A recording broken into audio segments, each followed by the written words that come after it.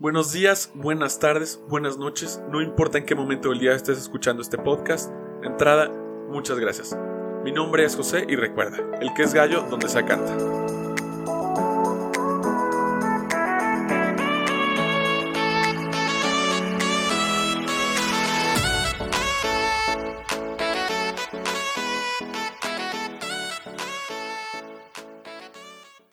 La motivación es como un baño de agua caliente. Se siente muy bien, pero por un tiempo limitado.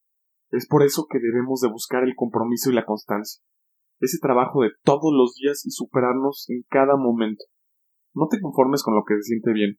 Busca la autorrealización. Busca lo que más te llena y ve por ello. Busca hacer más y más y más y más y cada vez mejor. Y hablando de mejor, mejora cada día, mejora desde los pequeños hábitos y verás cómo las cosas se van dando como por arte de magia. Tú sabes perfectamente que no es eso, pero sabes que lo estás haciendo de una manera correcta. En este mundo solo existe dolor y placer. El placer a corto plazo hará que tengas dolor a largo y viceversa. Tú defines qué es lo que quieres. Cambia la palabra dolor por esfuerzo y esfuérzate mucho. Quítate la pereza, las malas ideas, quítate el odio al mundo, todos esos pensamientos tan negativos que nos impiden hacer todo. Esos pensamientos que nos hacen dependientes de las cosas malas y no influyen para nada de manera positiva. Deja de criticar lo que alguien está haciendo y mejor aprende de esa persona. Y si no te gusta cómo lo hace, pues hazlo tú. Y si de plano no te interesa, no critiques y haz. Y reflexiona y aprende de las personas. Deja de procrastinar y actúa. Actúa por tus deseos, por tus convicciones, por tus valores. Y sobre todo, actúa por algo que te va a llevar hacia algo mejor. Ilumina tu mente, enriquécela, trabaja en ti. Ponte a leer cosas que te van a ayudar. Estudia. Todos los días hay algo que aprender. Y hablando de ayudar, ¿qué mejor que podemos ayudar a otras personas?